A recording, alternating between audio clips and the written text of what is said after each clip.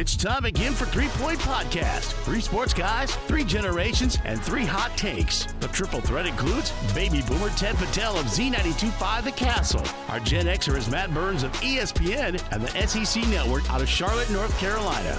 The millennial man is Jared Patel of Bally Sports Detroit. Comments and questions can be sent by email to 3pointpod@gmail.com. Follow 3 Point Podcast on social media at 3 Point Pod. The fellows will get it rolling right after this from our partners. Check out the Memorial Healthcare's Wellness Center in the Now building on the campus of Memorial Healthcare. Memorial Healthcare's Wellness Center includes locker rooms, private showers, steam rooms, a sauna, a lap pool, and more, including a raised track for walking and running with views of the entire Memorial campus and surrounding area. Personally, I love it, man. Sunday, Saturday morning, get in there, get a good workout in, hit the sauna up, and I also do the steam room, so it's a perfect spot. I mean, I think it's only $12 for a day pass, but for those of you who are looking to join for a winter membership, it's up to 15% off for your membership when it's paid in full. Memorial Healthcare strives to bring healthcare and wellness together, servicing patient needs from diagnosis to treatment to rehab and beyond. For more details, go online at www.memorialhealthcare.org or call 989-720-CARE. That's 989-720-2273.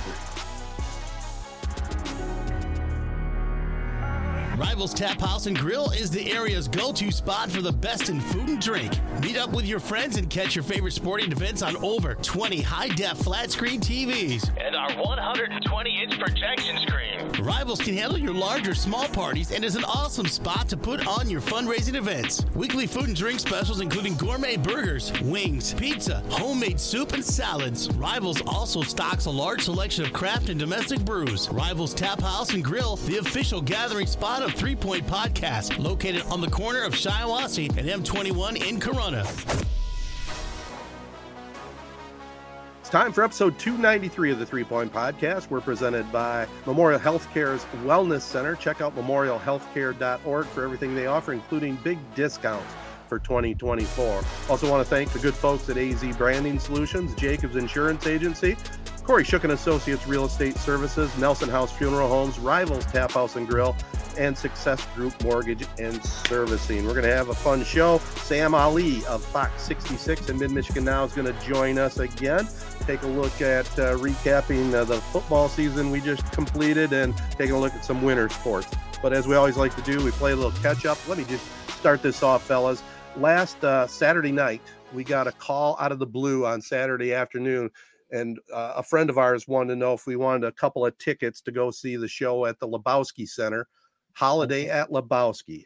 And I got to tell you guys, I was going to tweet something. I was going to put something on social media, but I thought I'd save it for this. I'm going to tell you, what a real fantastic show. I mean, kudos to everybody involved. The director, Garrett Bradley. I mean, the sets, the costuming was tremendous. The singers were great. And the choreography and dancers was top notch. I mean, for a little local production, I mean, hats off, man. It was awesome, you know, and it really got me in the Christmas mood, you know. We all love Christmas music. I mean, who doesn't, right? But we got to see it live. You saw dancing going along with it, the background stuff. I mean, it was just tremendous. 3.0 on the 3 Point Podcast scale for entertainment on a Saturday night. Nice. I had some friends, actually. They were there Saturday night, and I've had some friends go, I think they did the show multiple nights. Yeah, they did. So some friends that went some different nights.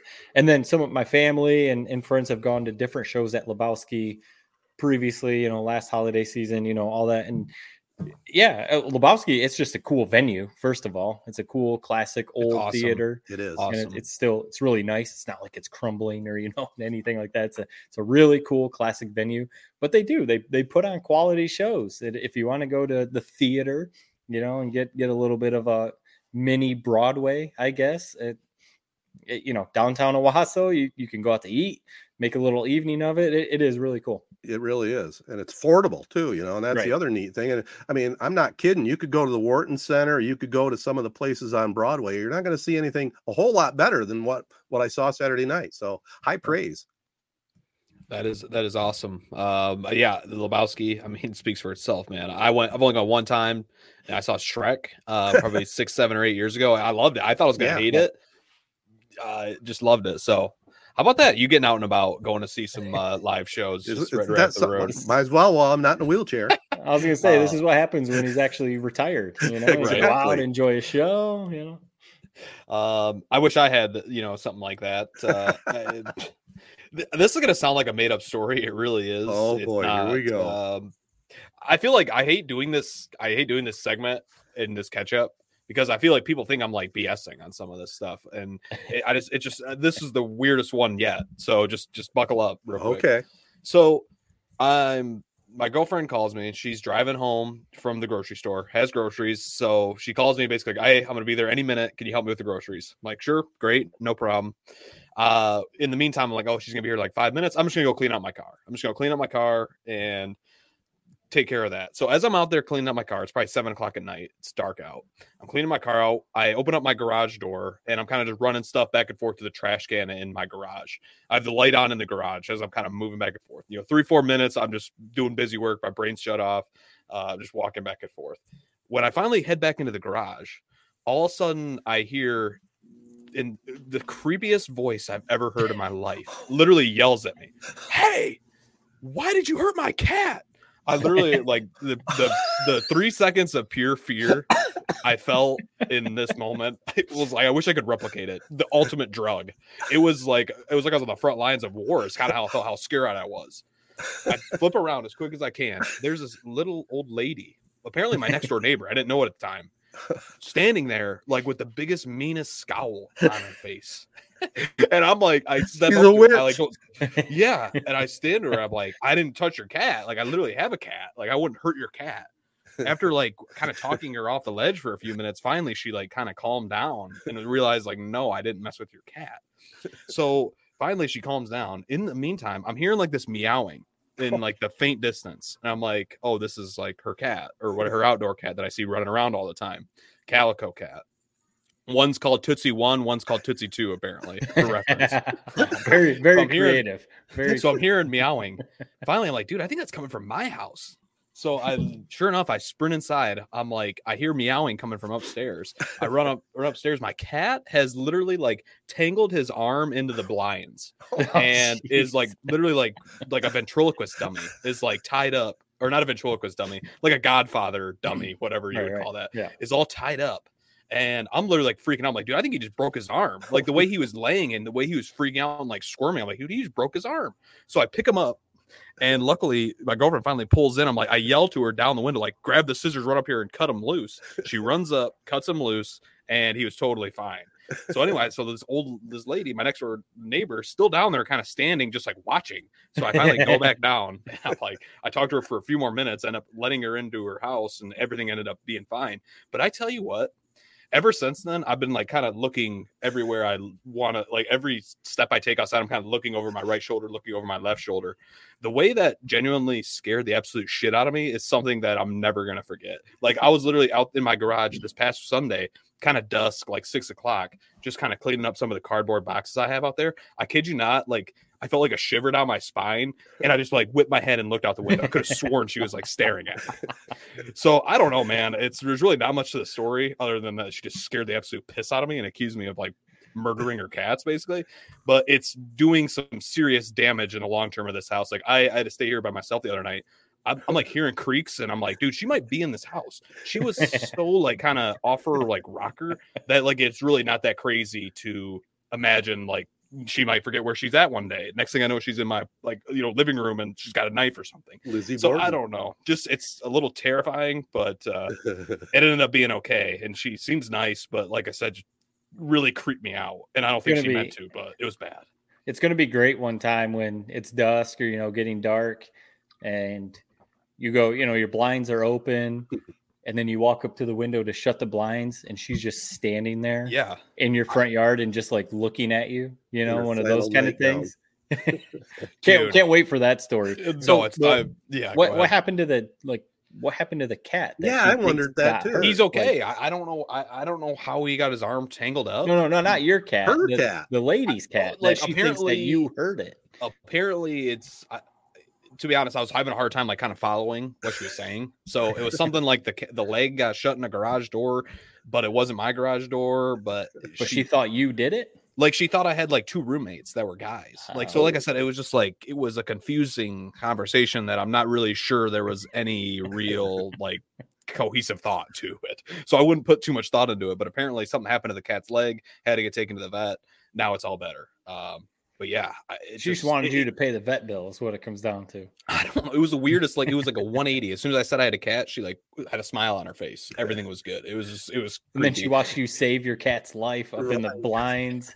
Yeah, I'm a hero, man. But it was like, I kid you, like, is it weird that like now I'm like not comfortable like walking around at night? Like, I feel like, I don't know if you guys have seen the movie Prisoners.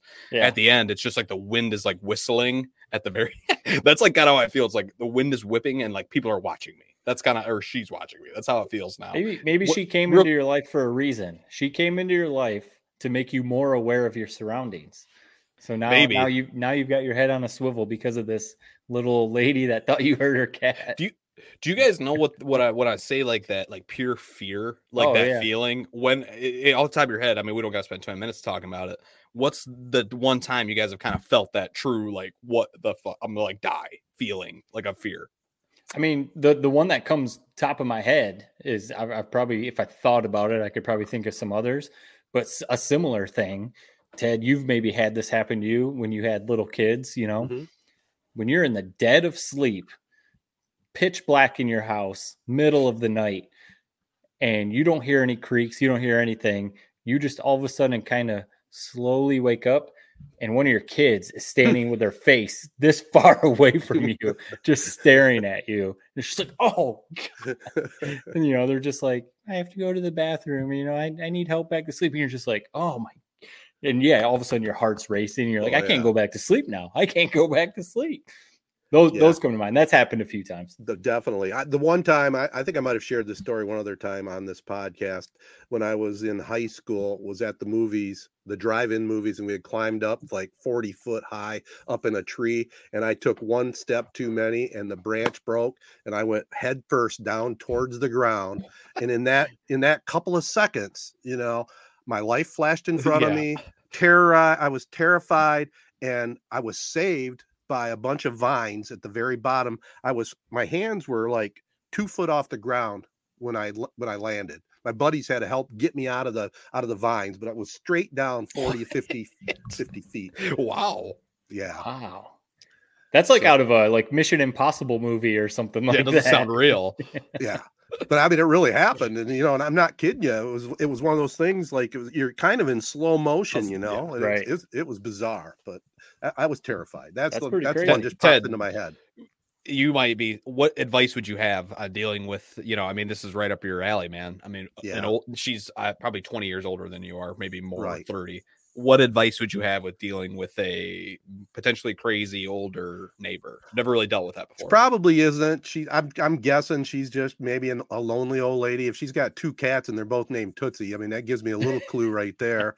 My advice, just for what it's worth, I would just totally befriend her. You know, you see her in the neighborhood, you know, make her some Christmas cookies or something. Yeah, something like that. Be kind of cool. Yeah, and then all that fear of her coming in the house with a knife probably is going to go away. Yeah. I don't know about that, but maybe. Well, let's face it, Jared. I mean, we've heard your stories before. I mean, you had that deep-seated thing going on anyway with fear of darkness or in the basement or whatever. So now that you're living on your own, when you're there by yourself in a creaky old house, I could see some things happening. There was just something about, I don't know, it's like just how like that, like I said, like I felt like those 3 seconds of like when she yelled like into this garage and I'm having my back turned and I didn't know anybody's anywhere near me, like she snuck up on me, like that feeling is something that just I don't think I could forget, man. And now it's like you find yourself seeing ghosts essentially as you're walking around this place at nighttime. You're gonna invest in Ring cameras and put them at every possible corner of that house, aren't you? Yeah. If I had the cash, I would. Believe me, it would make me sleep a lot better. Yeah. Anything in your world, Matt? I mean, no, just got Jared done with us every week. Yeah, just got done with my mother-in-law was in town for the weekend, 4 or 5 days. So, got to do that, and we got to have she came to visit anyway, but it kind of worked out because my wife's office Christmas party was this past Saturday, and it was at one of the midwives' houses here down in Charlotte, one of the suburbs of Charlotte. So just an incredible, I figured, huge, amazing house. I mean, I haven't been able to go. They have these Christmas parties every year, and the doctors in her office kind of rotate whose house it is. I haven't been able to go yet because of either work or I had to watch the kids or something. So it worked out. My mother-in-law was here, so we had a free babysitter, so I could go. And I mean, I'm telling you, this was a custom. I talked to the midwife. I've talked to her husband quite a bit, and he was telling me, he took me on a tour of the house, and it was a custom built house. You walk in and it's the living room, but then they have the whole wall of the living room is doors. So you can slide it all open to the outside where it's a custom pool with waterfalls, with like little like charcoal rock, like fireplace things in the pool. And so it's just, and they've got TVs everywhere. So like, you know, if you're watching football or whatever, you can sit there just on a beautiful day with your whole house is just open. Nice. The house, the pool has like a screened roof. So it's actually kind of indoors, but you know, it's all screens. So it's, you know, you don't have to worry about bugs or, you know, whatever. So, awesome. And obviously the food was just incredible, huge spread, drinks and everything. So it was an amazing night. It was one of those where you just like walk around and you're just like, wow, this is amazing. You just feel like you're staring at this house the whole time, but it was a good time. Well, it got your holiday season going in the right direction. Yes, for sure. All right. Well, let's keep it moving, fellas. Let's have our prep spotlight presented by Jacobs Insurance Agency. We'll talk with Sam Ali right after this. Are you ready to take your brand to the next level? Look no further. Introducing AZee Branding Solutions, where we help grow your brand from A to Z. At AZee, we're committed to helping businesses and organizations like yours reach new heights. Our full-service print and digital branding agency is your one-stop destination for all things branding. Need a stunning web or graphic design that captures your essence? We've got you covered. Want captivating social media content that engages your audience? Done. And that's not all. We're experts in video production and photography, ensuring your brand tells a compelling visual story. Plus, we specialize in screen printing and embroidery, turning your brand into wearable art that speaks volumes. Whether you're a startup or an established business, AZee is here to transform your brand dreams into reality. Ready to grow with us? Partner with AZee today and experience the difference. Visit our website at www.azee.co or give us a call at 1-844-360-AZEE. AZee Branding Solutions, where your success begins. Nelson House Funeral Home's #1 goal is to serve the families in our area. The Nelson House staff are proud to serve our local community with reliability, integrity, and compassion. Unique service representing unique lives, ensuring your loved ones receive the honor and celebration they deserve. Founded in 1880 and continuing the tradition today with chapels in Owasso, Chesaning, and New Lothrop. For more details, find them at nelson-house.com or call 989-723-5234. All right, guys, let's get the prep spotlight going this week. As always, brought to you by our friends at Jacobs Insurance and the veteran of the prep spotlight now, Sam Ali from Mid-Michigan Now, sports director over there. Definitely go give him a follow if you want to keep up on all area high school sports and among other things. He's a great follow on Twitter, Facebook, all the socials. Thanks for joining us again, Sam. Always a pleasure, guys. There's more nonsense on my social media pages than actual info, so you're never going to be bored. Well, the nonsense is enjoyable. I'll say that. But it's the holiday season, so let's put a bow on something that we obviously were following heavily, and you were also. And again, we gave you a shout out on Facebook, you and Brandon Green over at ABC 12.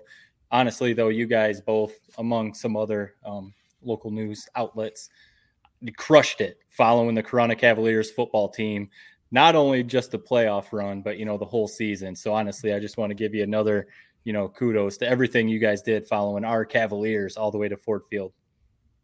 It was, I mean, there was that moment right after the national anthem where us on the sideline just kind of looked behind us, and it was just the entire town was there. And to see the disparity, for lack of a better word, between the fans on the Corunna side and on Catholic Central, it was just unbelievable to be a part of that. And they stuck with them the entire season, so why not see it through to the end?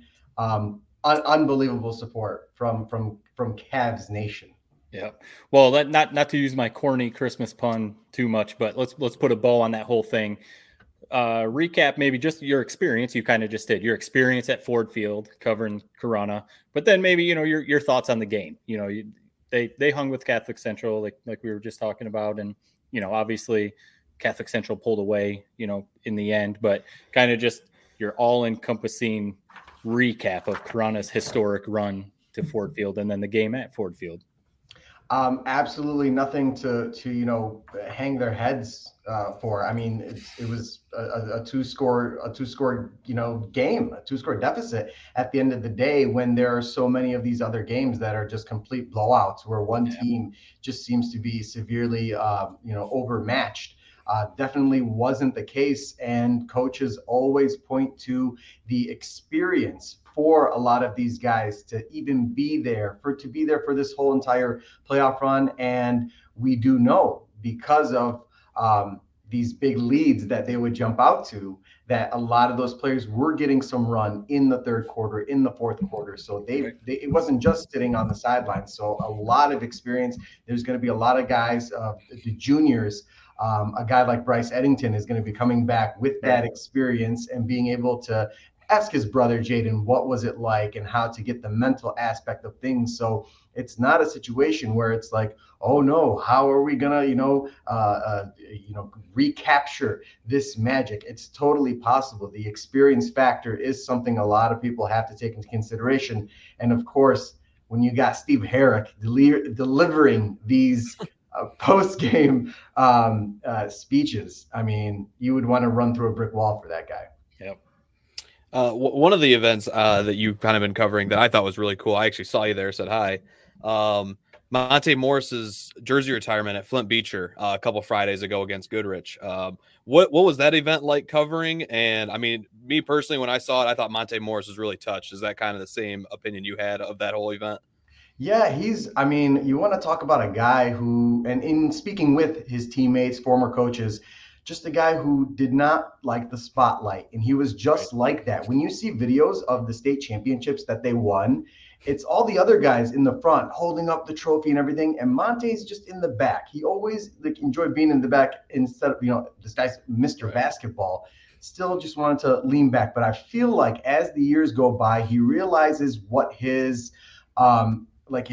what he needs to do. He needs to be in the forefront. The spotlight needs to be on him to be able to show what can come out of the Flint area, Beecher. He realizes that it's his responsibility now. And he even said that when he got traded to the Pistons, that now he feels like there's more opportunity for him to be a part of the community and to be coming to these events. I even tweeted it out. We might not have that jersey retirement ceremony if it wasn't for the Pistons trading for Monte Morris. And it's like you said, he was really emotional. The most emotion he got was when they named that day, December 1st, 2023, Monte Morris Day. That's when he really got choked up. Yeah, and it just shows you how much that day meant to him. Yeah. Well, it was a great event, and you covered it excellently. And we got the winter season coming up now. I'm sure you're keeping an eye on certain stories in the winter sports campaign and maybe some of the behind the scenes stories that really are neat features. You got anything you can clue us in on a little bit?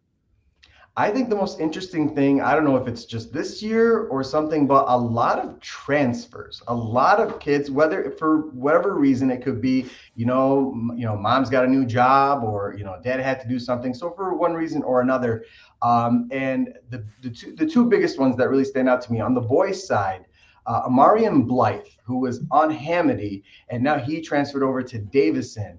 And this guy is just an athletic freak. I saw them in the game against Saginaw. Davison didn't come out on top, but the guy is just, he was, that guy in the background for Hamity. And all of a sudden he would like drop 18, 20 easy. And you'd be like, oh my God, who is this guy? And I believe he's still just a junior. He's going to be doing some really crazy things. And on the girls' side, which everyone has been talking about, is the Smith sisters who transferred from Lake Fenton over to Powers. Kendall Smith, sophomore, one of the best guards in the state.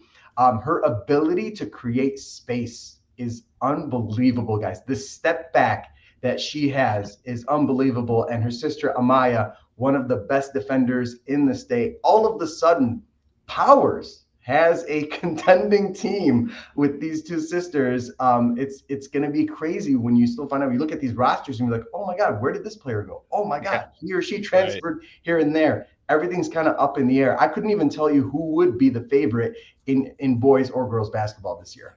One of those teams that's really, really good, and this score actually really surprised me, is Saginaw Heritage. They just killed Goodrich, Battle of the Unbeatens last week. There's a big matchup potentially coming up next Tuesday in a week from today, potentially Battle of the Unbeatens again, Freeland and Saginaw Heritage. What have you seen from Saginaw Heritage, and what has impressed you the most about them? And finally, will you be potentially at that game next Tuesday, Freeland and Saginaw Heritage?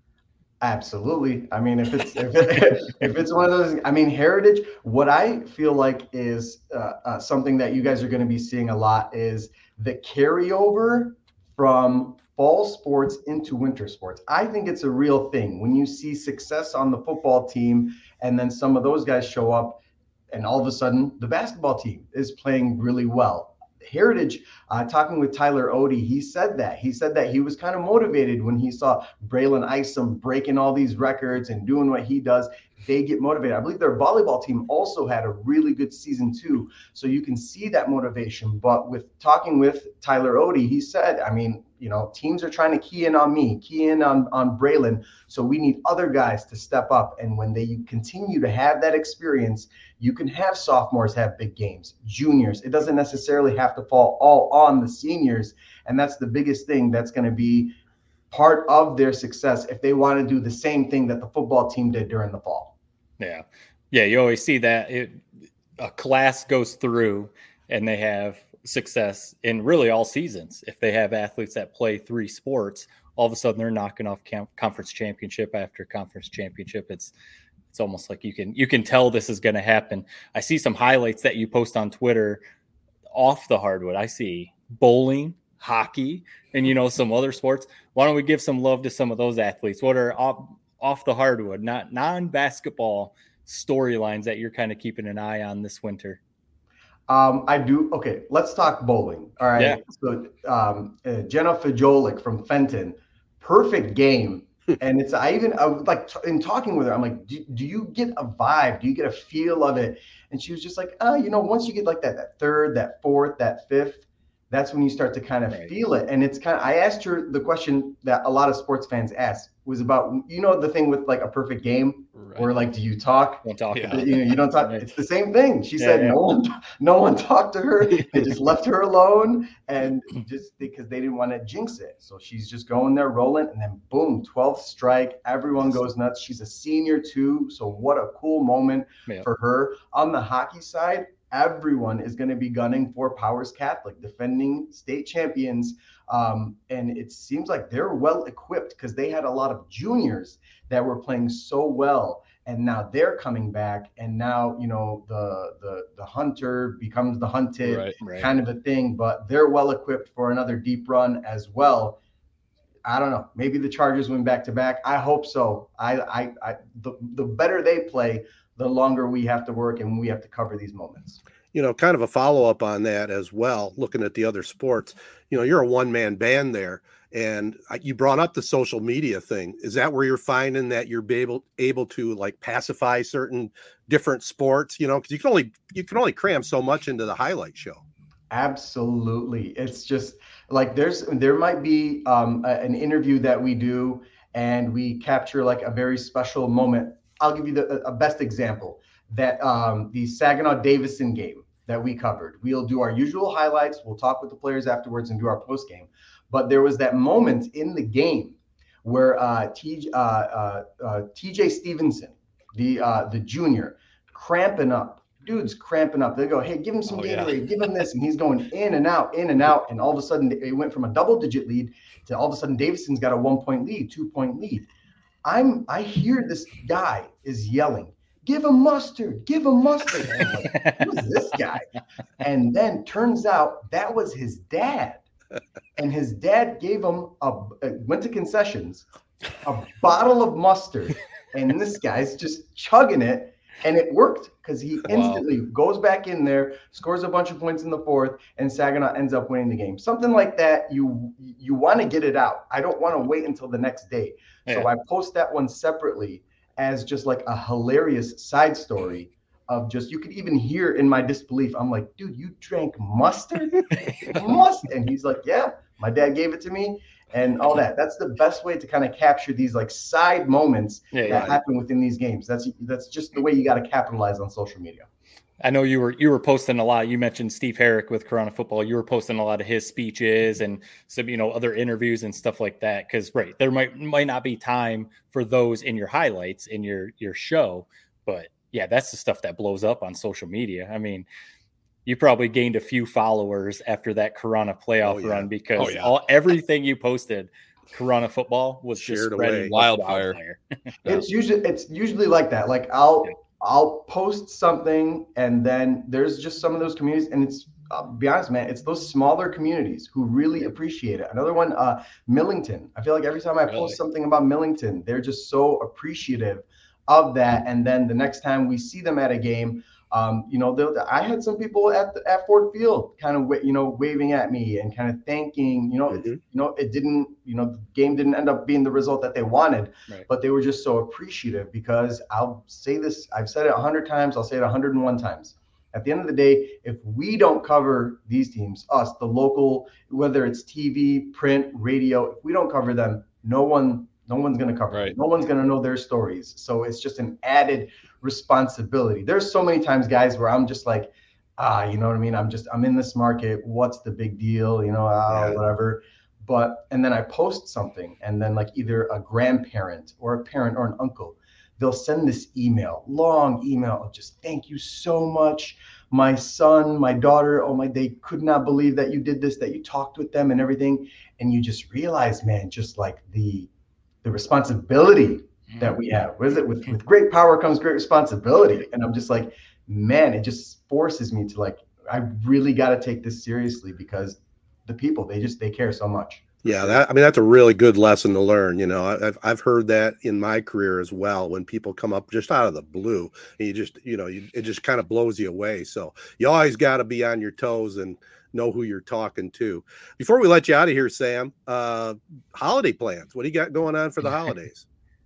That's a great question. I think I'll have the whole like week of Christmas off. Nice. I think it's just kind of, it's not like when I lived in Duluth where I was, so far away and stuff, but now that I'm like an hour away, and I just go home to, down to Dearborn, it's like an hour drive. So it's like, I don't miss anybody anymore. So it's not like, oh, I haven't seen my mom and dad for so long, but just kind of like floating around, I guess, kind of getting ready for the national semifinal. That's pretty much what I'm going to spend my week doing. All right. Well, we can't let you go without a comment about that. Then lay it on it for us here.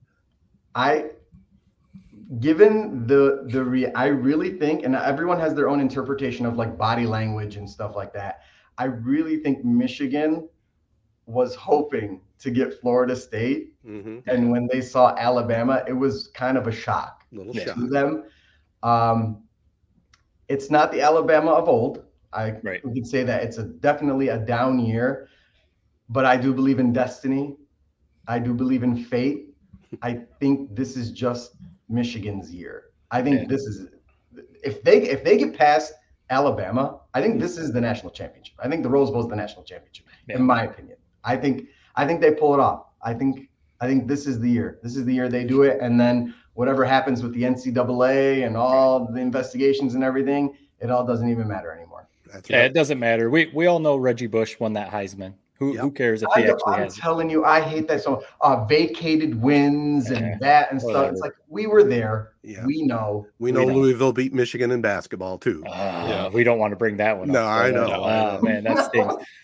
No, I'm kind of with you though. I think, it's such a huge mental hurdle, kind of like Michigan finally getting over that Ohio State hurdle. For Jim Harbaugh, if he could beat Nick Saban, if Michigan could beat Alabama, even if this is a touch of it. I mean, they're still in the playoff. We call it a down year for Alabama, but they still won the SEC. But I totally agree with you. I feel like the experience Michigan has, they've been there for 2 years. Hopefully they've learned something.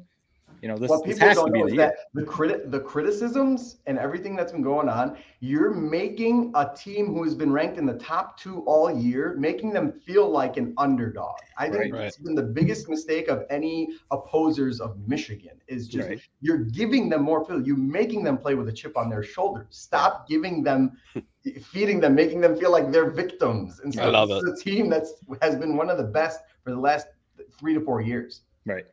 No, keep doing that. Keep doing that. Do it. Before we get you out of here, I know we got to let you get to the rest of your night. Before we started recording, we were kind of talking about the Lions a little bit, and you were absolutely disgusted with the thought of Ted planning a Vegas trip to see them in the Super Bowl. Are you out? Are they going to waste away the division lead, or you think they're still going to get to the playoffs, but then it's a one and done? What's your vibe on the Lions? I would say it's looking like the division is so bad that they're just going to stumble into a division championship, which is a big deal. Mm-hmm. And then when it comes to the matchup, when it comes to the playoffs, who they're hosting, I mean, if they could somehow, if the Vikings maybe make it, that's probably their best bet. But if anyone with an above average quarterback faces them, I don't know, they need to be like everyone talks about, the NFL is rigged and all that stuff. They need to find a way to rig it where they don't host the Cowboys. Yeah. Don't let that happen. Not gonna be good. If that happens, oh my goodness. Yeah. I mean, we've seen crazier things happen, but you're supposed to be playing your best football right now, and they're just going in the wrong direction. 100%. All right, Sam, we'll let you out of here. Let our listeners again know best spot to follow your action.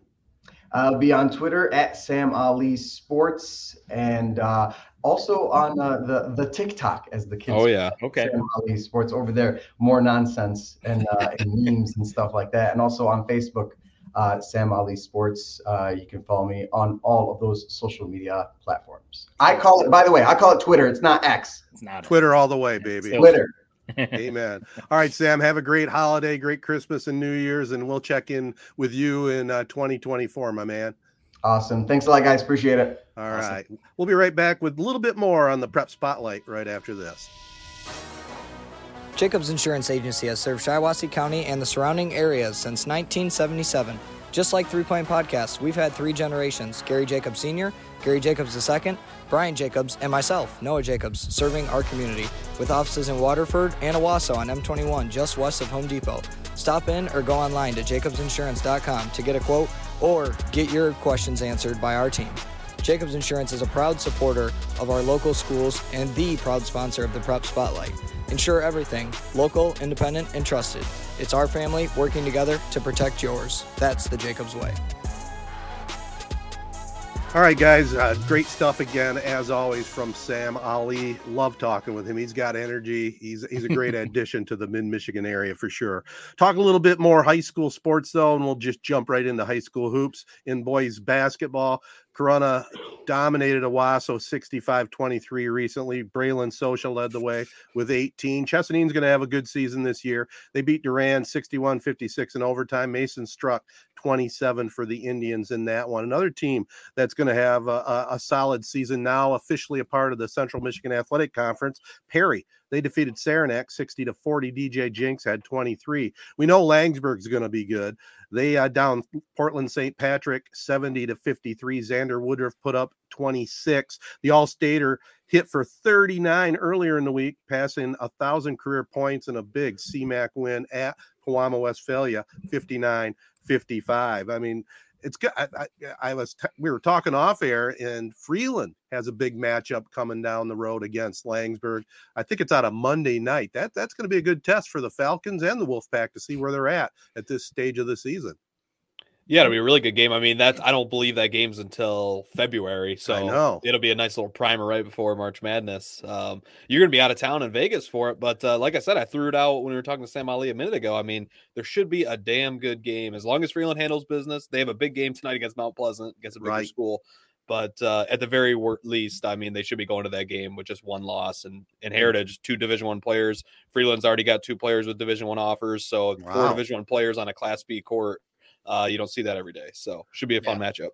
Young John Fattel, the head coach of the Falcons. On the girls' side, Owasso beat Corunna 47-29. Scotty Ball-Dooley had 19 for the Trojans. It was Durand over Chesaning, 56-33. Taylor Carlson had 19 for the Railroaders. Ovid Elsie, that's probably the girls' team to keep an eye on in our area, along with Owasso. Owasso's got a fine team, but Ovid Elsie downed Lakeville 63-20. Evelyn Cole had 15 for the Marauders. Pretty much everybody's returned to OE, who went 22-5 last season before losing in the quarterfinals. And New Lothrop down Montrose 66-22. Caitlin Wendling had 16. A couple other sports of note, fellas. In wrestling, Durand went 5-0 at the Dansville Invitational to improve to 7-0 on the season. Boy, I'll tell you what, Durand's had a long time solid wrestling program for sure. And New Lothrop, nobody has a better program than New Lothrop. Jack Kohanek went 4-0 at the Highlander Classic to win the 165-pound weight class. And then swimming and diving, the Owasso boys won the Swartz Creek Relays. The Trojans took home first place honors in 5 events. So that kind of gets you up to date where we're at in high school sports. Just looking forward to another great winter season as I've eased into retirement. It's kind of nice last Friday night, sitting on the couch, tuning in periodically to hear Joe and Casey. It was kind of relaxing, to tell you the truth, guys. Yeah, you get to actually enjoy your weekends a little bit. Not that you didn't enjoy calling the games. I know you did enjoy that, but there's still a lot of work that goes into it. Yeah. I think it was the commitment, after 40 years, it's the every single Friday commitment that really gets you in the long haul. I bet you missed the, like hour and a half, total time of work compared to the 3.5 hour football games and getting paid the same. I bet you missed that part of it though. Yeah. It is a little easier on the vocal cords and everything else in basketball. It is definitely a quicker evening, but that goes with the territory. Indoors too. You don't have to deal with bad press boxes or anything like that. No, just bad Verizon signals sometimes in the gyms. That's the other thing, Yeah. All right, guys, let's jump right into some other sports right after this from our sponsors. Success Group Mortgage and Servicing is Shiawassee County's only licensed mortgage broker, lender, and servicer. That means you get exclusive products not found anywhere else. If you are looking to purchase a home or refinance a home in Florida, Hawaii, or Michigan, stop what you're doing and give Success Group Mortgage and Servicing a call. 989-720-4380. That's 989-720-4380. Kori Shook Associates Real Estate Services is the official and exclusive realtor and broker for 3 Point Podcast. Kori and her team have been providing personal, exemplary service in real estate sales since 2004. Kori Shook Associates Real Estate Services are total professionals helping you sell your current house or buying your dream home. Stop in at 216 West Exchange Street in Owasso. Get info online at korishook.com and follow on Facebook at Kori Shook Realtor for more details. If you are looking for honesty, ambition, and expertise, you're looking for Kori Shook Associates Real Estate Services. When it comes to an emergency, time matters. At Memorial Healthcare in Owasso, our emergency department is Fast ER. We feature low wait times, and we're just a short drive from Flint and Lansing. With emergency trained providers and verification as a Level 3 trauma center, Memorial is an acute stroke-ready hospital. For fast, friendly treatment of minor illnesses and injuries, Memorial Healthcare Urgent Care in Owasso and Durand is now open 7 days a week with service from 10 a.m. a.m. to 8 p.m. No appointment is needed, and we're conveniently located on North State Road across from Meyerman and Owasso, and on Lansing Road in Durand. We offer on-site x-ray and lab services too. Stop in Monday through Friday, 7:30 a.m. to 8 p.m. in Owasso, and 6 a.m. to 8 p.m. in Durand. Saturday and Sunday, lab hours are from 10 a.m. to 8 p.m. in both Owasso and Durand. Memorial Healthcare, Fast ER, and with urgent care, lab, and x-ray services now 7 days a week. We invite you to find out more and visit us at memorialhealthcare.org. All right, guys, I've been waiting for this. I'll let you both talk about it. Let's hear it. The Detroit Lions. I know where one of you is going to go, maybe both of you. I don't know, but the Lions, they are struggling. There's no question about it. They're kind of limping to the end of the season. Yeah. Thoughts? I mean, I think that we've talked about the defense a lot. The defense is what it is at this point. Not good. They're not going to all of a sudden magically get better, even if Gardner Johnson comes back, even if a couple of these other guys, James Houston, it's still up in the air if he's going to come back, even if, a couple of defensive linemen kind of start playing better. The defense is what it is. They're not going to be good all year. We just have to accept that if they win any more games, it's going to have to be in a shootout. They're going to have the offense is going to have to just get back to scoring 30, 40 points a game. And with that being the case, Jared Goff has to get back to protecting the ball. It's not me being a hater. You guys know, people who listen to the podcast know I am not a big Jared Goff fan. But when they got off to a really good start and he wasn't turning the ball over, people were putting him in MVP conversation. People were saying this guy, give him a contract, give him the contract extension. He deserves it. He started for a Super Bowl with the Rams, everything that everyone has talked about. Once he starts turning the ball over, everything good that he does goes away because he doesn't run. We watched Justin Fields with the Bears. When the pocket starts to break down, he's off and running, getting a first down. Jared Goff cannot do that at all. Stafford could at least scramble when he needed to. Tom Brady could even scramble when he needed to. Jared Goff just doesn't want to run. I don't understand it. He's fumbling.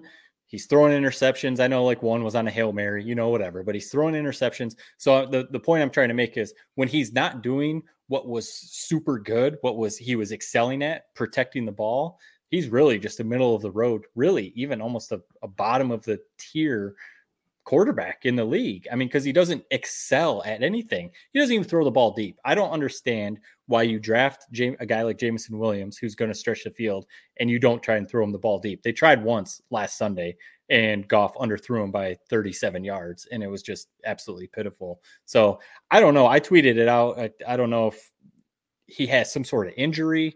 It seems like he's not gripping the ball very well. He never really threw darts, he never really threw tight spiral lasers, but when he's throwing it, I know Chicago is cold and all that kind of stuff, but he's throwing a lot of ducks and it seems like he's behind and it just looks really strange how he's playing. Maybe he's just in a little bit of a funk, but to me, like I said, defense is what it is. The only way the Lions are going to do anything as far as, maybe win a playoff game or two, Jared Goff has to get back to protecting the ball because if he doesn't, they're going to be a one and done. They could even possibly let the division slip away. I don't think that's going to happen, but it's still out there that they could lose this division lead that they've just had this whole season, which would be pitiful. Goff he's been struggling. I mean, there's no arguing. Really, you can start and stop with the turnovers. I mean, we've talked about this TCU JJ McCarthy game a million times. He played a perfect game outside of two throws, and those two throws lost Michigan the game. Mm-hmm. Same thing with these Lions. I mean, the first 6 games, they had 6 turnovers. The last 7 games, they had 14. So they basically doubled their turnover output, 2 turnovers a game now. Can't win in the NFL doing that. Not with a defense that's as atrocious as Detroit's is. I'm not hitting the panic button on Goff. I'm not Ted, episode 158 or whatever that was, saying he's been lionized. I will maybe in a couple weeks if he keeps this going. Right. I'm not ready to hit the panic button on Goff. He's a veteran. He'll find his way to level. Turnovers happen. The fumbles are just more so bizarre fumbled snaps. It's not really his fault. It hasn't been great. I want to talk about this defense for a second though. Yeah. Because my God, what are we watching? What are we watching? I'm going to sound like such a hater, and I actually, believe it or not, I had one person come up to me and said, "You were right about Aiden Hutchinson." Somebody came up and said that to me at work on Monday. You were right, unprovoked. I didn't even say anything. Aiden Hutchinson, let's start with you. I mean, 2 absolute boneheaded plays in the worst possible times in that game. Jumped off sides on the DJ Moore deep touchdown. Maybe that matters. Maybe it doesn't. I don't know. Whenever you have the free play, seems like all of a sudden it lights up to where guys are wide open downfield. I'm not sure what it is about it. They also were going full out blitz on that play, and they had no. So there was like a multitude of things on that play. I can't tell if Aaron Glenn is doing them like a ton with no talent, or if he's just not that good of a coordinator. I really, I go back and forth on him every week. I like him. Yeah. But here's my problem, and where I maybe would circle Aaron Glenn and be like, what the hell is going on with this defense? So this third down play where Justin Fields scrambles for a touchdown, basically the play of the game. If the Lions get a stop there, who knows? They might end up winning that game. Aiden Hutchinson decides to basically go rogue, and he apologized for it after the game, but it was just so eye-opening of how dumb that play was. So essentially, if you didn't see the game, 3rd and long, Fields is sitting in the pocket. All of a sudden, Aiden Hutchinson just completely loses contain, decides to stunt like inward, not even toward Justin Fields, just like toward down the line of scrimmage. Is the weirdest play I've ever seen. Fields escapes around the right side, touchdown. What is Hutchinson doing? This is what I hate about this defensive line. Not only do they suck and not get any quarterback pressure at all, but they're so undisciplined. It's why these mobile quarterbacks just rip them apart, because they can't get any pressure on the quarterback. They can't keep their contained. They can't keep, good pass rush lanes. It's a joke. It's like they're the worst of all possible worlds. This front 7, dear God. And we even drafted, some reinforcements. Jack Campbell, 1st-round pick. I know he gets rated well on Pro Football Focus. Watching them week in and week out, I don't see it. Outside of Alex Anzalone, and this is maybe even a stretch, on this entire 11-man defense, is there anyone that you think is actually like a good above-average player at their position other than Hutchinson, maybe some of the obvious ones? This defense is just so underperforming on every level. Defensive line, no pressure. Secondary, getting cooked by the Chicago Bears and Justin Fields. My God. Right. The linebackers, Rodrigo is on offense now. I mean, what else do you even need to know? Right. They are 3-2 in their last 5. I mean, if Derek Carr doesn't get hurt, if the Bears don't implode a few weeks ago, they're 1-4 in their last 5. This is a fraudulent team. I'm going to say it. They're a fraudulent team. I'm not hitting panic button yet, because I think as long as you got Jared Goff, who's a veteran, who's won, they're not going to go get too low. But my God, they look like a totally different team these last 5 weeks than what we saw the last basically year and a half. Yeah. I mean, you both had fair points, and especially the defensive comments. I mean, there's no doubt that they got issues there, and I'm not sure they're going to be able to work it out. So they are going to have to outscore teams. The funny thing is, back to Goff for a second, and again, I'm not going to be jumping on his bandwagon, but I'm also leaning more towards stick with him. Give him some help, give him some protection. I mean, he's ranked number 8 in quarterback accuracy, efficiency. 8th, not the bottom of the barrel, but he does have to protect the ball. There's no doubt about that. So I don't have a lot of issues with their offense. I had some issues with Ben Johnson's play calls. There was some bizarre stuff. Yeah, let's do it. Yeah, I think he's a little. That's my thing. I'm not gonna. I think I tweeted out that he's overrated. I'm not going that far. That was a little emotional, maybe, but I do think maybe he's not. People were treating him like he was the next Andy Reid, the next Bill Belichick defense. He was like the Bill Belichick of offense type of thing. Right. And it's like, well, let's pump the brakes a little bit. Early in the season, they were kind of clicking. The offensive line was healthy. Play action was a big thing. Right. Play action was working. That's why Goff was doing so well, because guys were the play action was working so well. Now the offensive line is banged up, so people are getting pressure on Goff. And I mean, the statistics show, you can look it up. He's one of the worst in the league when he's getting pressured. I mean, he can't move at all. It's just so frustrating to watch. But to that point, I don't know if they're scared to throw the ball downfield. Maybe they really think Goff is limited. That's why I wonder if he has some sort of injury, because they almost literally will not stretch the field. Every throw Goff makes is a little 5-yard out, a little dump to the running back. That's a head scratcher. It is. Right. Like they hit St. Brown, I feel like, on one, maybe, or no, actually Donovan Peoples-Jones on like a long, it was like a 15, 16-yard route. Other than that, even St. Brown had a couple kind of weird. He had a lousy game, which is something I've never said in his entire career. Yeah, especially like straight drops. He just like never drops the ball, and he had a couple kind of head scratching plays. So I'm a little, some people think Ben Johnson is the next, like I said, like the next Bill Belichick. He's going to take over a team and be the next Andy Reid and get him his Patrick Mahomes. He's going to win 27 Super Bowls or something. I don't think he's that great of an offensive coordinator. I think, he has some cool plays, cool. Yeah. I mean, that's fun.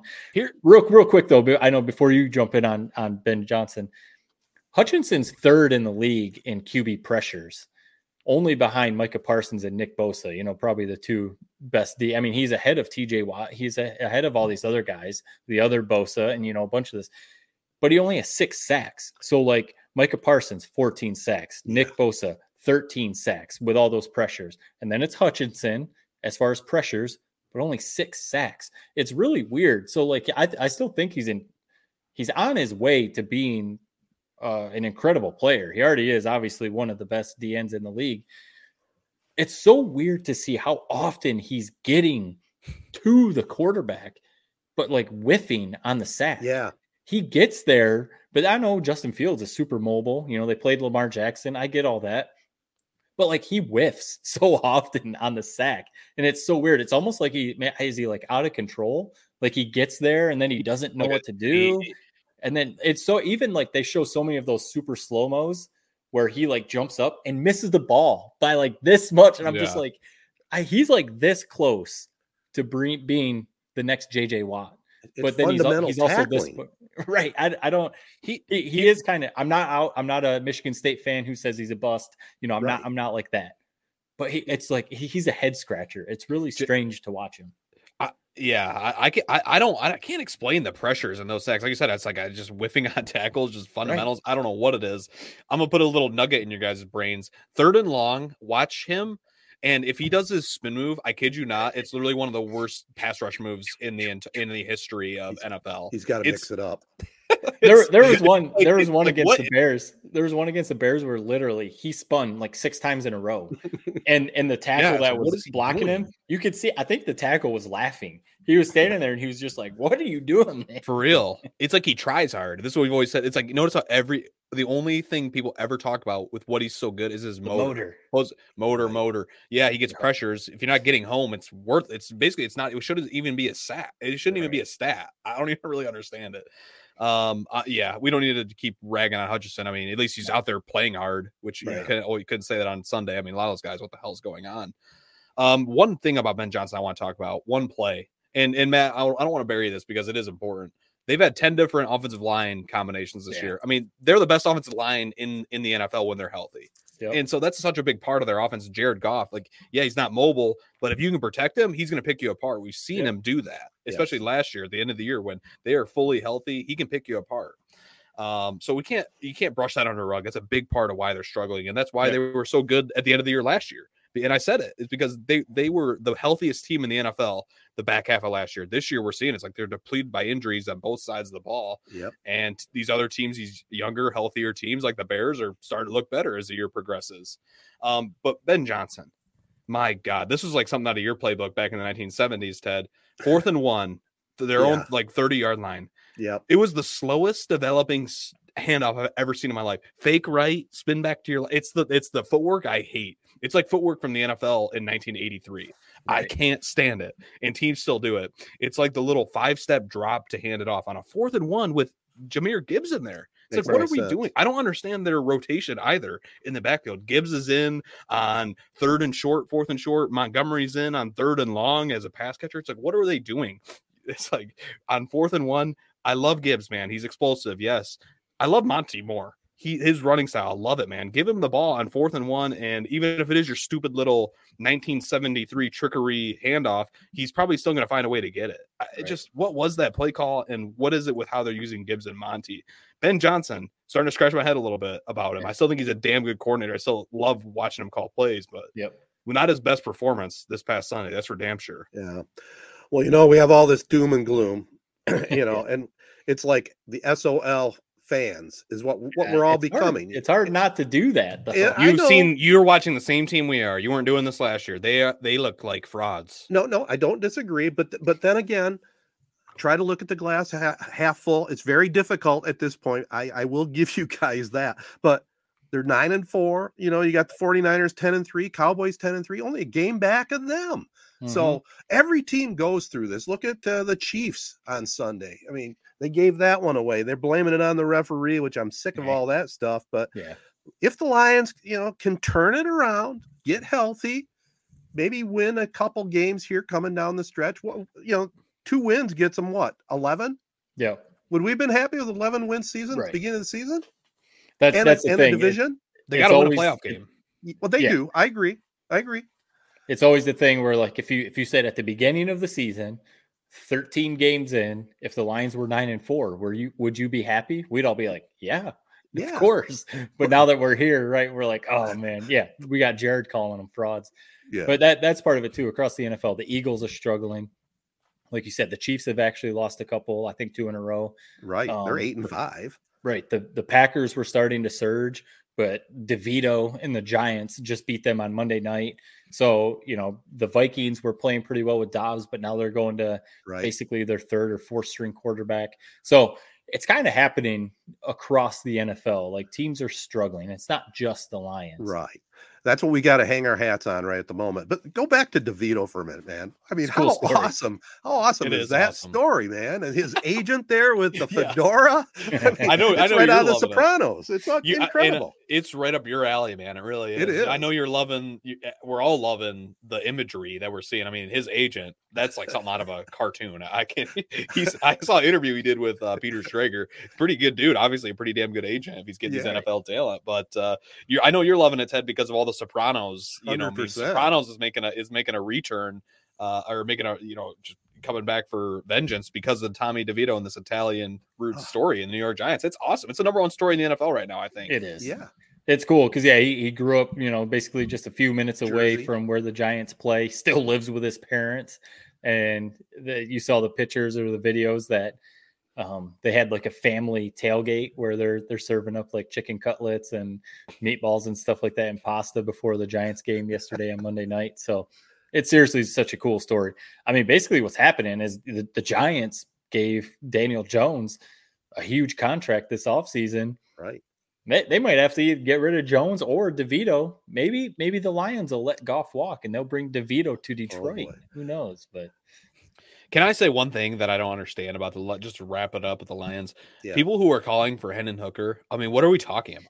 Guys, not this year. No, I feel like I've seen it. Like I just saw somebody made like an AI like edit where it was like Hendon Hooker like throwing to Sam Laporta. Like it's like, what are we doing? He hasn't done anything in the NFL. Last time we saw him, he's a 6-year college player, and he tore his ACL. It's like Jared Goff has been to a Super Bowl. It's like I get he hasn't played well, but I will stand with Jared Goff, man. There's a little too much slander going on with Jared Goff right now. No, at this point in the season. Unless, I'm throwing out speculation. I have no actual facts behind an injury. It's just speculation. Unless there is an injury, you can't go to a backup at this point. It's Jared Goff's team. You're living and dying with him. And, this far into the season, you can't all of a sudden be like, hey, Teddy Bridgewater, let's see what you can do. No, you can't do that unless an injury comes up. Well, let's get the thoughts on the table real quick then before we move on. Okay, we know where they're at. We know where you stand on Jared Goff. They're going to have some decisions to make, right? What is the decision you make today, December 12th? Today, there's no chance I'm giving him anywhere near top dollar. I don't know, because there had been reports that he wants, deservedly so. He should ask for all the money he wants, because I just mentioned Daniel Jones with the Giants got a huge contract, and Goff is better than Daniel Jones. So if he wants a long-term, basically max contract, there's no way I would give that to him. I think that would handcuff the Lions. I don't think he's worthy of that. I'm not saying Hendon Hooker is going to be this next great thing, and that's why they drafted him. But if he wants that big old huge contract, like a Mahomes, like a Burrow, something like that, in my opinion, no way. I don't know. I don't know what I go back and forth every week on that. I really don't know. This week, I would say I agree with what you're saying, Matt. I wouldn't do it. He goes and wins a playoff game, but you don't want to see him walk for nothing, man. I mean, he's an asset, and I remember, to bring it back to the NFL draft. Remember when I threw out the idea of drafting Anthony Richardson, and you guys laughed me out of the podcast, basically? I mean, obviously Anthony Richardson got hurt. You don't really know what he's going to turn into, right? But I really think that was the move this year, and especially seeing what they ended up doing at the draft, which is Campbell. I don't really know what he's been doing for us on defense, and Gibbs, who's just kind of a nice little gadget guy to have. I mean, man, it would have been nice to draft one of those NFL rookie quarterbacks and seen what they could have done with this team with but we 6, 7, 8 weeks behind Goff. We can play that game all the way back to Tua. Right. I wanted them to take Tua, and look who they took, a washout cornerback from Ohio State. Right. I mean, they could have had Tua learn for a year while he got healthy and make their move for sure. Yeah, so I guess they must have some serious faith in Hendon Hooker. I mean, if you take a quarterback in third round, we saw Jalen Hurts, third-round quarterback. They must think that he is probably the future quarterback. I don't know. I didn't see that from him in college. I know he has unbelievable stats, but that's on a high-flying Tennessee offense with speed everywhere with Jalen Hyatt and all those guys. So I don't know. I don't necessarily want to say he's not that guy, but if I had to bet, I would say no. That'd be my concern. If you're just going to let Goff walk, and not pay a top 10 quarterback salary, which is he saying he wants to be paid right with Mahomes and the others? Other two or three? I don't know if he said that, but I mean, just his contract right now, he's making close to $40 million a year, right? Jeez. Right. Yeah. Yeah. So, when he signed his current contract, he was the highest paid QB in the league. Obviously, now some other quarterbacks have gone over that. So, the idea would be, hey, would you take a 2-year, 3-year discount? He would still be making a lot. And he said no. He thinks he's proven that he's a top quarterback, especially, like I said, when you saw the money Deshaun Watson got, and we've seen how he's played. Daniel Jones. Goff is sitting here saying there's not many options. Right. Goff is sitting here saying, I started a Super Bowl and I turned the Lions around. I deserve top dollar. So if he's making 40 mil, would you give him 50 mil for 3? I wouldn't. No? Nope. I would rather spend that money on defense. I would rather. Well, there's contracts coming off the books. I mean, Amon-Ra, you're going to have to pay him soon. Hutchinson's coming around soon. It's you're going to have to pay these guys. Yep. But like you said before, Jared, quarterback, it all revolves around a quarterback. For sure. That's the thing. Like you're starting to see the league turn to roll with the rookies when you can get them on that cheap deal. That's why the Bears might move on from Justin Fields. Not that he's tearing it up, but they might be, because he's ready to get off of his rookie deal. They might say, cool, move on from him and we'll draft JJ McCarthy or we'll draft Caleb Williams or something like that. Well, let's hope Goff gets it done. They get in the playoffs, they win a game, and then we'll have more interesting decisions to make after that, right? Yeah. For sure. Yeah, right. And I think that would be fair if they end up winning the division, which I still think they will, and say they do make a little noise in the playoffs, then that is different. But if he keeps playing like this, in my opinion, it doesn't justify the big deal. He's definitely been in a little bit of a slump. I'll give you that. Speaking of slumps, we don't have to say much about the Pistons, but 20 in a row, for God's sakes. What a sorry organization. Did you go to a game? Did you go to a game? No, a cousin of Lana went, and he took the picture. I mean, could you believe that? An NBA game. No one is there at all. But I will say this. They did have the in-season tournament. Matt, your Lakers won that. And I didn't really pay any attention to the whole thing until the championship game. It's awesome, though. And I watched the championship game. It was great. It was fun. It was cool. Fun basketball.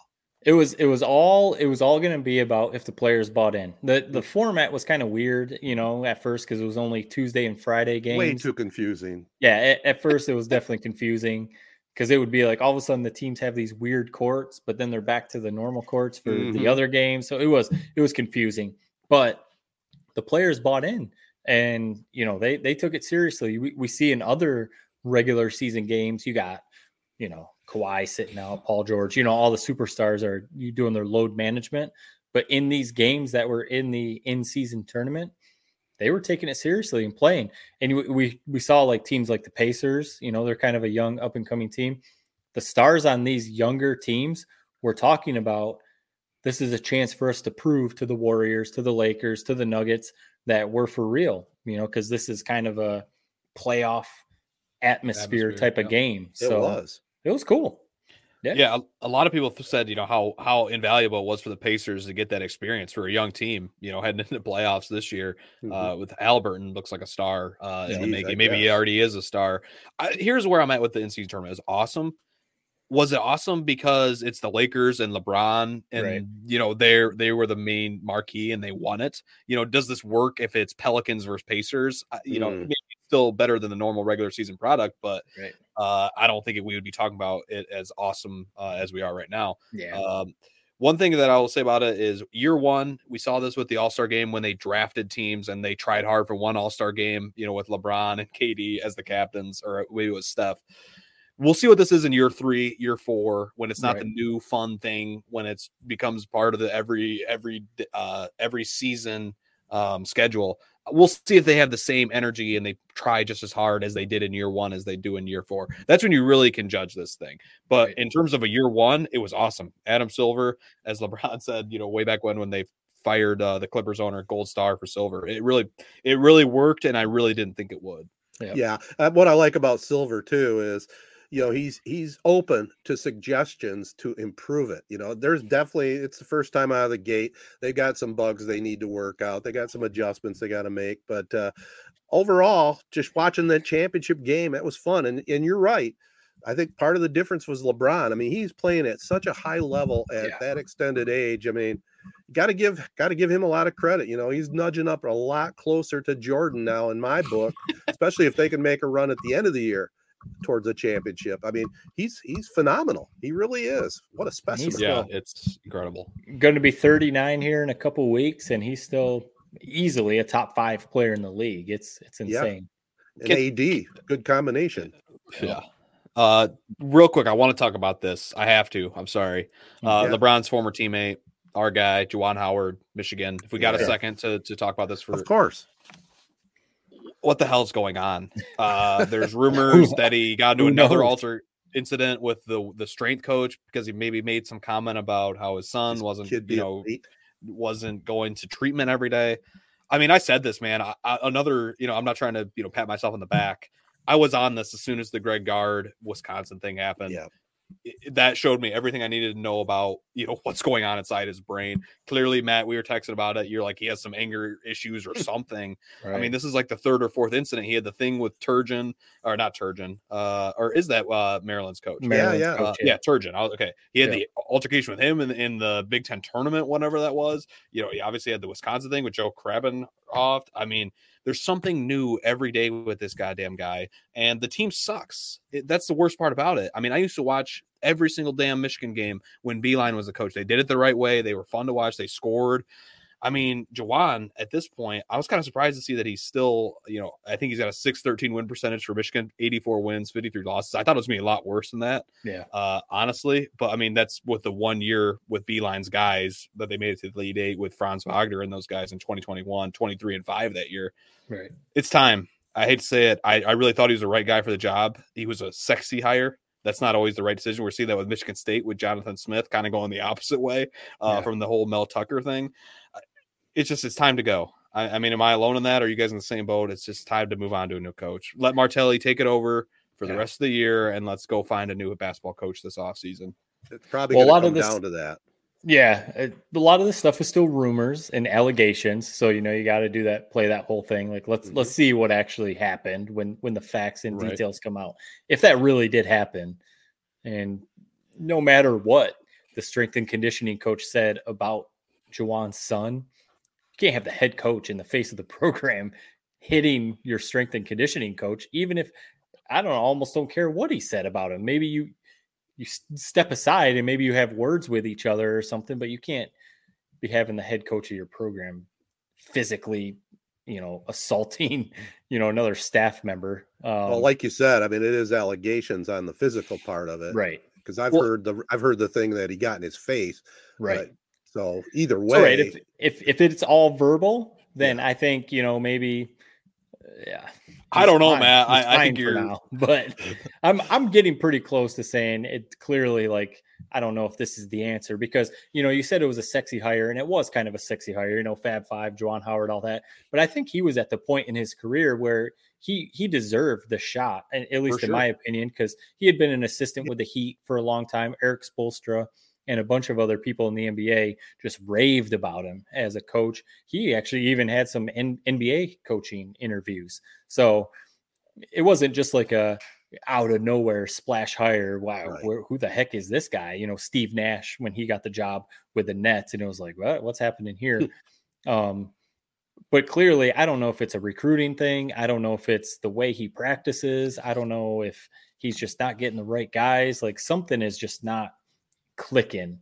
And clearly, because they haven't been good basically since all the Beeline guys, kind of left. Yeah. So yeah, and it kind of I guess we'll see when the details come out. It was kind of frustrating to me last year. We talked about it. I mean, it seemed like everything was designed to get his son into the NBA and get a high draft pick instead of winning games. Along with the anger issues, put those two together, that's not a good combination. So we'll see if they can turn it around. And by the way, it's not all roses in East Lansing at the moment either. Tom Izzo and the Spartans are really struggling to find what is going on. I mean, talent-wise, is this team really taking a step down? Are they really missing Hauser that much? Here's what cracks me up, man. Yeah, the only player they lost is Hauser. This is a team that made it to the Sweet 16 last year. Not a team that's like a final. It's so stupid. And the state fans just jump on Izzo any chance they get. It seems like lately, within the last 5 years, it seems to be this is the flavor of the month. Mm-hmm. Dude, this team was a Sweet 16 team last year with no real NBA talent coming back.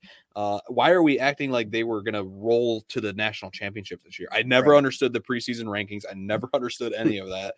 I mean, look at their path last year in the tournaments. Like they beat Marquette. Marquette's best player, Tyler Cole. I always F up his last name, so I'm not even going to say it. He had basically a broken hand. He was the Big East player of the year last year. Struggled. Plus, you got Shaka Smart coaching Marquette. He's got some serious tournament demons. That win was so over exaggerated for what it really was. And then they play Kansas State in the Sweet 16, which was a great game. So it kind of made you feel like the team was a little bit better than they were. But at the end of the day, they were a Sweet 16 team and really needed some luck and maybe some calls in that Marquette game to even make it that far. So I don't blame it on Izzo. People are ready to throw Izzo to the fire, it seems like. One, that they're going to turn it around. They always do. I've been burned by this 15 times in my life, man. Every goddamn year they start rough in November. They play a tough schedule. They always get it together. It's kind of the opposite of the Lions right now. They get better as the year goes on. So I'm not too worried about that, but flat out, I think that the expectations were way too high for a team that just doesn't have that NBA star and just really was just a Sweet 16 team at the end of the day. They were not a Final Four team. They were not a championship contender last year. So it's just time to simmer on the Izzo hate. Maybe you want to agree with that, Matt. What do you think? No, I think the hate is fair. I mean, I don't think it's a fire him. He's awful. Send him off to the pasture. Not that extreme like some people are. But I think the expectations were fair because I think a lot of times when Michigan State thrives, especially under Izzo, they don't necessarily have John Calipari, top 5 recruiting class, bunch of top 20 draft picks. It's a bunch of really good college basketball players that play Big Ten, Tom Izzo style basketball. That's a lot of his success. Maybe they have one Cassius Winston or, something like that star. So, and like you said, they went to the Sweet 16 last year. Basically all they lost was Hauser. So really the whole team was back. Tyson Walker is supposed to be a superstar. So, you have a really good team coming back. They have experience. They have guys who've been there 2, 3, 4 years. So really this looked like it should have been one of those Tom Izzo teams. Experience, talent. They've been to the tournament. They've got some guards that are really good. So to me, it is a little bit of a head scratcher. I think they don't have that Tillman type of player. They don't have that dude down low that is just going to get you 15, 18 rebounds every night and, just push guys around. That's what Tom Izzo teams always are. You don't ever push a Tom Izzo team around. They're always cleaning up offensive glass. They're always getting defensive rebounds. They're getting all those hustle plays. And this team doesn't seem to be doing that at all. No. I don't know if they're not as close as some previous teams, something like that. I mean, they're relying on Sissoko and Carson Cooper, man. I mean, you're not going to be dominating teams in the post with that dynamic duo. No. One thing I think is a fair criticism of Izzo is his. I don't know if it's like a refusal, but he doesn't use the transfer portal for sure. He just relies on his recruits, which works for sure. He has a track record of success. But in today's day and age, with how many guys are in the transfer portal, you got to scoop up a guy or two, even just for depth. And he just doesn't seem, I don't know if he has a philosophy or doesn't like it. Yeah, I don't know. But he said, like, it's a famous bite. He basically said, like, yeah, I don't do the portal, and that's probably going to come back and bite me. I just saw that on Twitter like a few days ago. Yeah, you look at this team, man. I mean, every team could benefit from the portal, even like you said, just adding a couple pieces, like 6th and 7th guys on the bench. It's like, how can you not go to the portal? It's such a cheat code. I mean, we're seeing it in football. Michigan, it's like they're retooling the last couple of years in that portal every year on the offensive line, tight ends. It's like you're idiotic if you're not doing that, especially if you're Michigan State and you're Tom Izzo. Go get those top guys. What are you doing? Yeah. Well, they're gonna have to, or they're gonna be left out, and Izzo's gonna have a tough end to his career. But I'm a little with Jared right now, though. Let's see how the season unfolds as they get deeper into the season. They always do typically get better. I said that too. Yeah. I said that too. You don't have to just be with Jared on everything. Right. Ooh, sensitive. I'm just saying, problem. I'm with you. Okay. I didn't say fire Tom Izzo. I said that too. Okay. Fair enough. One final thing, fellas. It's not really a entertainment segment, but I watched a flick that was pretty good. It was on Hulu. I don't know if you guys are Ray Romano fans, but everybody loves Raymond. Everybody loves Raymond. He's got a new movie out called Somewhere in Queens. I'd say definitely worth checking it out. It's got a kind of a basketball flavor to it. His son's a star player in high school basketball, and it's one of those rare movies where they actually look like they're playing basketball, So I'd say check it out on Hulu. Basketball's tough to like replicate and make it look realistic. Some other sports you kind of can, but basketball usually looks pretty cheesy in movies. But a pretty good flick. I definitely would recommend it if you're looking for some entertainment for a couple hours on Hulu. Do you just like scroll like mindlessly, and if you basically anything, and you just click it and watch it? You kind of seem like the type of guy that you watch something based on who the actors and actresses are. You have a certain list of guys like a Raymond Romano. If he's in anything, you're watching it. Is that fair to say? That's kind of fair to say. And I actually saw him on Jimmy Kimmel talking about the movie, and it caught my interest. I thought, okay, I'll check it out. I do like Ray Romano, so probably. I didn't even know. I didn't even know he was still like acting. I couldn't even think of the last thing he did. But wasn't he in he was in what the heck was that movie? It was a comedy, The Big Sick. He was in that. He's like the dad in that. That's the last thing I remember watching. He was in that, and I think he was in that Jimmy Hoffa movie too. He had a smaller part in that. Yeah. Dear Lord. One thing, a movie I want to throw out to you guys. I don't think any of us have seen it yet. Kind of surprising. The new Hunger Games movie. It's been out for, I think, 10 or so days at this point. I love those movies. I really did. I'm kind of itching at the bit to go and watch this new one. I've heard it's awesome. It's a prequel kind of talking about the Snow character, who's sort of the villain in the trilogy with Katniss Everdeen and that whole thing. I can't wait to see that movie. I love those movies. The idea of the Hunger Games is a brilliant just a brilliant idea for a book, and obviously movies. When you're watching those scenes where they're actually in the Hunger Games in those first two movies, man, I'd put it up there with any other action movie that there is. It's incredible. So I've been dying to go see that.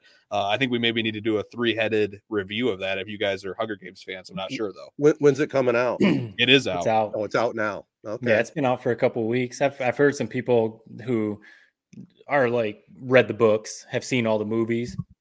That said, it's right up there with all the other movies. Sometimes these series kind of start to fall off a little bit, but I saw like there was 3 already, right? I've seen the first 2. Yeah, 3. I don't think I watched the third one, but the first two were great. Yeah. So, and the third one is they're not in the Hunger Games. It's it's just about how she's kind of basically she's like a propaganda figure. I think that's why I really almost had like no interest, because I was like, so this is like a completely different. Would you movie. guys like you said, the first two, and I didn't read the books. I heard the books are incredible too. Would you guys agree that those, like, in those, whatever, it's like the first movie, I feel like they're in the Hunger Games for like an hour 15. I mean, you can't take your eyes off the screen.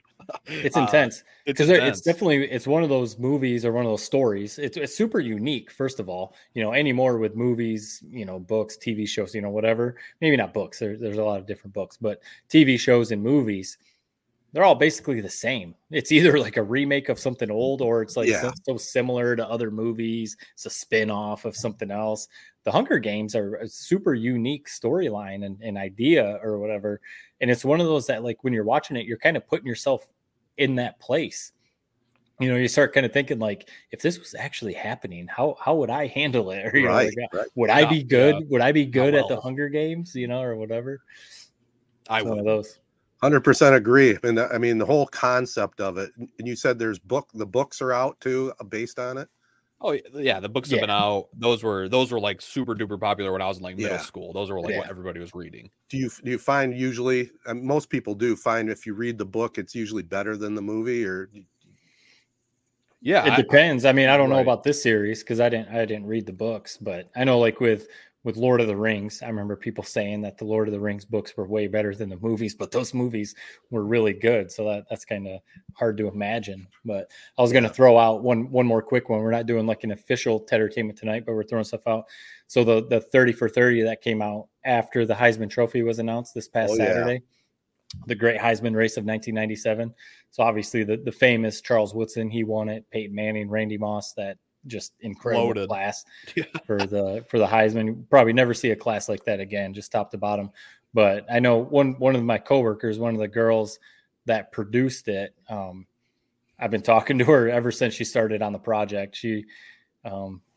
She was super hyped, obviously, for it to drop. She was one of the main producers. She wasn't the main producer, but she was one of the main producers. And so I've been keeping tabs on everything like that. She's showed me a few clips. Couldn't reveal everything because you can't do that. But so I haven't actually watched the whole thing yet. I haven't had a chance to, but I know it's really well done. The one thing, and I didn't want to give her crap, in person. They didn't interview Peyton Manning or Charles Woodson. And really? I think it was like a creative choice. Was it? Like, I don't think there's a single interview in the whole thing. Is there, Matt? I don't think there is. There's not a current. There, they use interviews from back in 97 and stuff like that. But with Peyton and Charles, I think it was a creative choice. That's what she told me, and that's what the director said. The director was on the Feinbaum show last week, and he said that. But I think also Woodson probably would have done it. He did the 30 for 30, the tuck rule with Tom Brady. Yeah. Peyton Manning does not like talking about this. It's pretty well documented. He does not like talking about. Yeah. So I'd be surprised if part of the creative choice was just not even approaching Peyton Manning. Omaha. Yeah. So I don't know. But I bet it's really good. I bet. No, I can't. I can't wait to watch that. It's 30 for 30, man, and especially a topic that's not like, some soccer team from Europe, which some of the 30 for 30s, which are good, and there's still stories worth telling, but this is right up my alley. It's right up all of our alleys. I do have one quick question for you, Ted, before we wrap. I saw you tweet it. I don't know, you saw it too, Matt. It's like I didn't understand what the problem was. So Monday Night Football last night, there's 2 games going simulcast. Yeah. You had some tweet. You didn't like how it was set up. I didn't totally understand what you were tweeting. I'll explain it to you. I tweeted a picture of the double screen, right? Both games. Yeah. I would have liked to have just watched the game.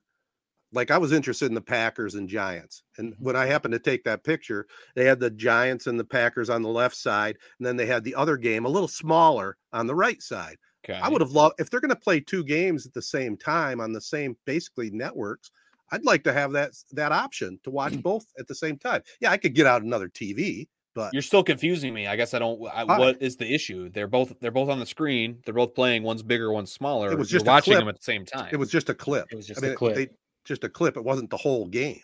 Oh, okay. Gotcha. They just went to it. I feel like they did that a few times. Just couple times. Like, hey, there's 2 games going on at once. Yeah. Ted's saying you wish it was like that the whole time. Yeah. I see. Just an observation. I was working, but I mean the Manning cast, that looked like the broadcast to be watching. I mean, they had the bussin' with the boys guys on there, bouncing back and forth between two games. I mean, I love the 2 Monday Night Football games. I'll be honest, if I had it my way, no Thursday night football, in either 2 Sunday night games or 2 Monday night games. Either way, I'd love it.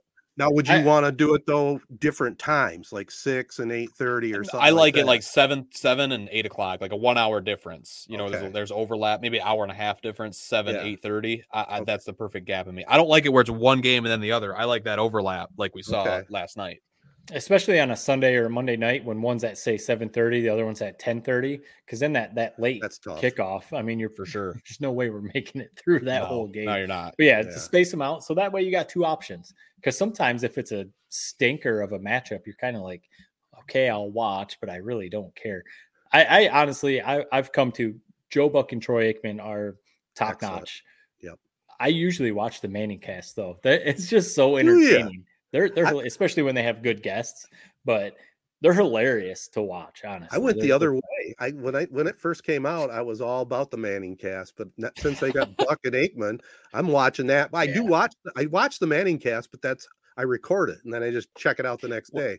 Yeah. One thing that cracked me up, I saw a little clip on Twitter about it, is they reached out to Mike McDaniel to reach out for to talk to Peyton Manning for 10 minutes. He said yeah, for sure, dude, you're effing Peyton Manning. Of course I'm going to do it. He spelled Peyton Manning wrong. Real quick, one last thing on, we're not doing entertainment.